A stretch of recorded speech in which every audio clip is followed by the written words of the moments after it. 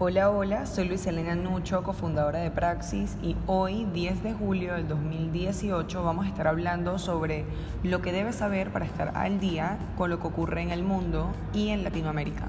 Vamos a comenzar con las noticias internacionales más relevantes. Desde Malasia, las autoridades de Malasia arrestaron al ex primer ministro llamado Najib Razak por supuestamente robar miles de millones de dólares de un fondo gubernamental. Y resulta que cientos de esos millones de dólares aparecieron en sus cuentas personales.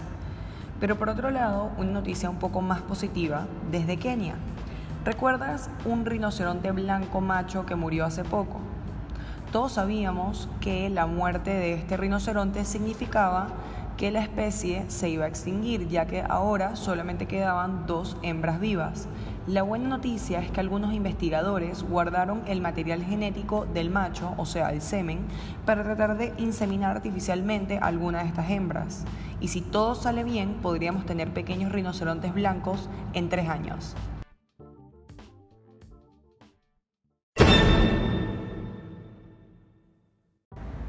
Desde la semana pasada, el mundo entero está siguiendo la historia de Tailandia de unos niños y su entrenador de fútbol que se perdieron dentro de una cueva y por las lluvias quedaron atrapados dentro de la cueva. El grupo fue encontrado luego de días de búsqueda y la situación era muy difícil, ya que muchos de los niños estaban muy débiles y algunos no sabían ni nadar. El problema es que muchas partes del estrecho túnel estaban completamente inundadas por las fuertes lluvias. Entonces, un equipo de rescate estaba intentando de sacar agua de los túneles, mientras otro equipo de rescate les intentaba enseñar a los niños a nadar y a bucear, ya que para salir debían usar máscaras de oxígeno. El día de hoy hay un campamento fuera de la cueva de más de 1,000 personas que buscan colaborar. El día viernes pasado fue un día muy duro, ya que uno de los buzos profesionales que estaba ayudando con el rescate falleció cuando se quedó sin oxígeno en una de las partes más complicadas de la cueva. El equipo puso a lo largo de la cueva botellas de oxígeno, cuerdas de guía e iluminación. Y cada niño fue acompañado por 2 buzos. En este momento, oficialmente, los 12 niños, el entrenador y todo el equipo de rescate evacuó la cueva y están todos a salvo. Mi parte personal favorita de la historia es que el entrenador les enseñó a los niños a meditar para mantener la calma y proteger y mantener su energía mientras eran rescatados.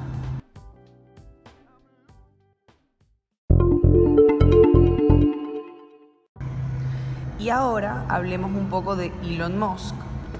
Tesla es una marca de carros eléctricos que salió a la bolsa en el 2010 y fue fundada por Elon Musk.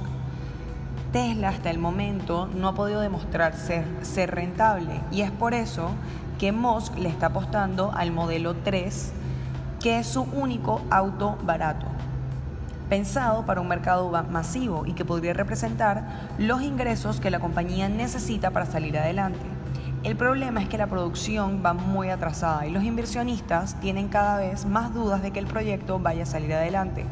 Resulta que Musk le había prometido que a finales del primer trimestre produciría 2.500 unidades por semana, pero en el momento solamente está produciendo 2.000.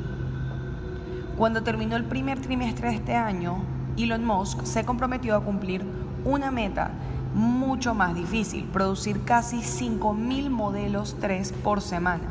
Aunque los inversionistas llevan años confiando en la visión de Elon Musk, veremos hasta cuándo es su límite y si Tesla va a poder demostrar que va a alcanzar su objetivo.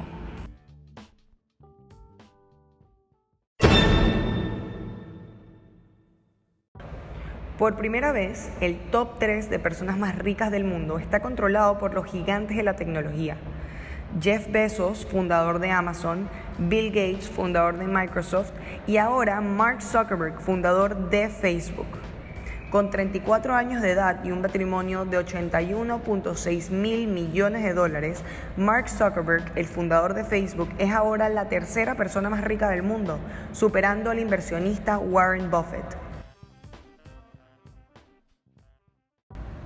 Starbucks ha tomado la decisión de que en los próximos 2 años va a implementar la prohibición del uso de carrizos, pitillos, popotes, pajillas de plástico en todos sus 28.000 establecimientos alrededor del mundo. Al mismo tiempo, para lograr que esto se haga una realidad, diseñaron una tapa para que los consumidores de su café puedan tomar el café sin la necesidad de necesitar un carrizo, un pitillo o un popote. En este momento, esta tapa está disponible en 8.000 tiendas en Estados Unidos y en Canadá, pero sin embargo, la idea es implementarla a nivel global en los próximos 2 años.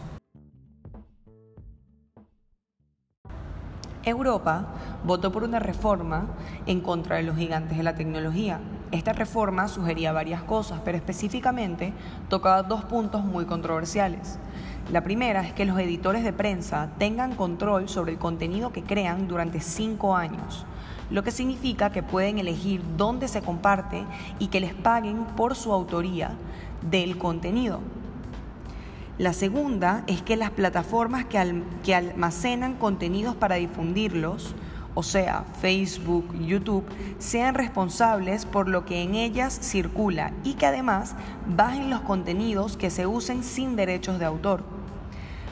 Mientras que esta reforma beneficia a los creadores de contenido, los gigantes de la tecnología y muchos defensores del libre Internet están en contra de esta reforma. La protesta más radical hasta el momento ha sido la de Wikipedia, que dejó de funcionar en Europa durante 24 horas. Fue tal la presión que ejercieron que ayer 318 eurodiputados rechazaron la reforma. Ahora los eurodiputados tienen de aquí a septiembre para hacer una nueva propuesta y votar de nuevo. Mientras tanto, los gigantes de la tecnología seguirán compartiendo lo que quieran.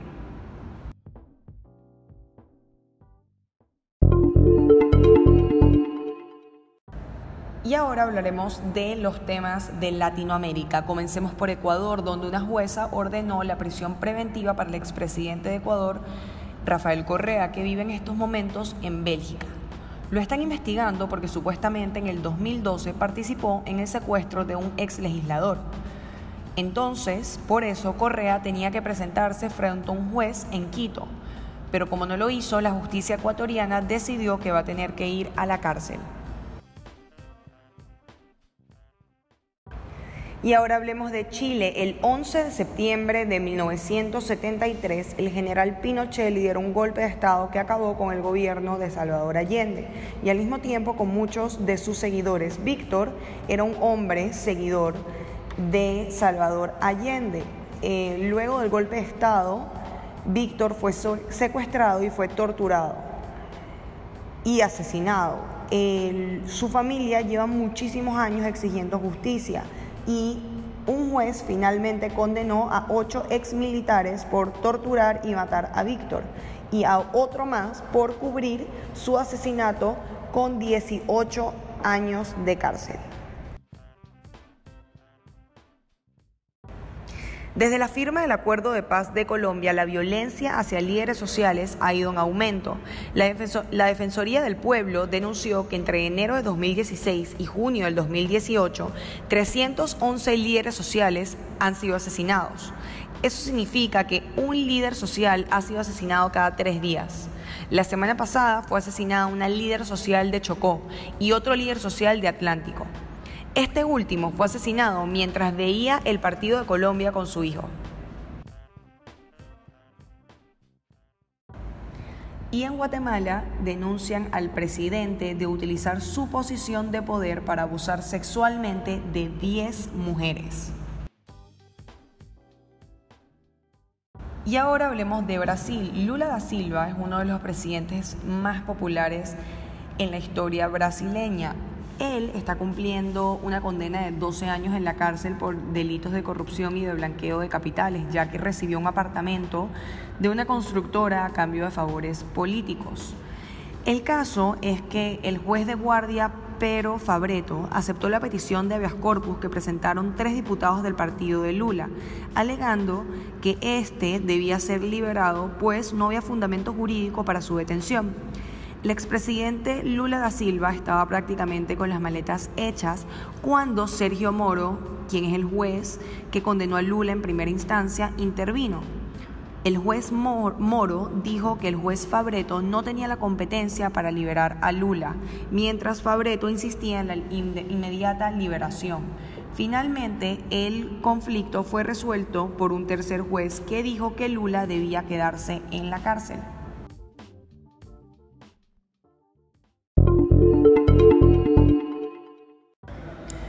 Bueno, muchísimas gracias por acompañarme en este episodio. No olvides enviarnos un mensaje a holapraxis@gmail.com y me puedes seguir a mi cuenta personal en Instagram en @luisaelena93. Si te gusta, cuéntale a tus amigos que ahora estar informado es más fácil gracias a Praxis.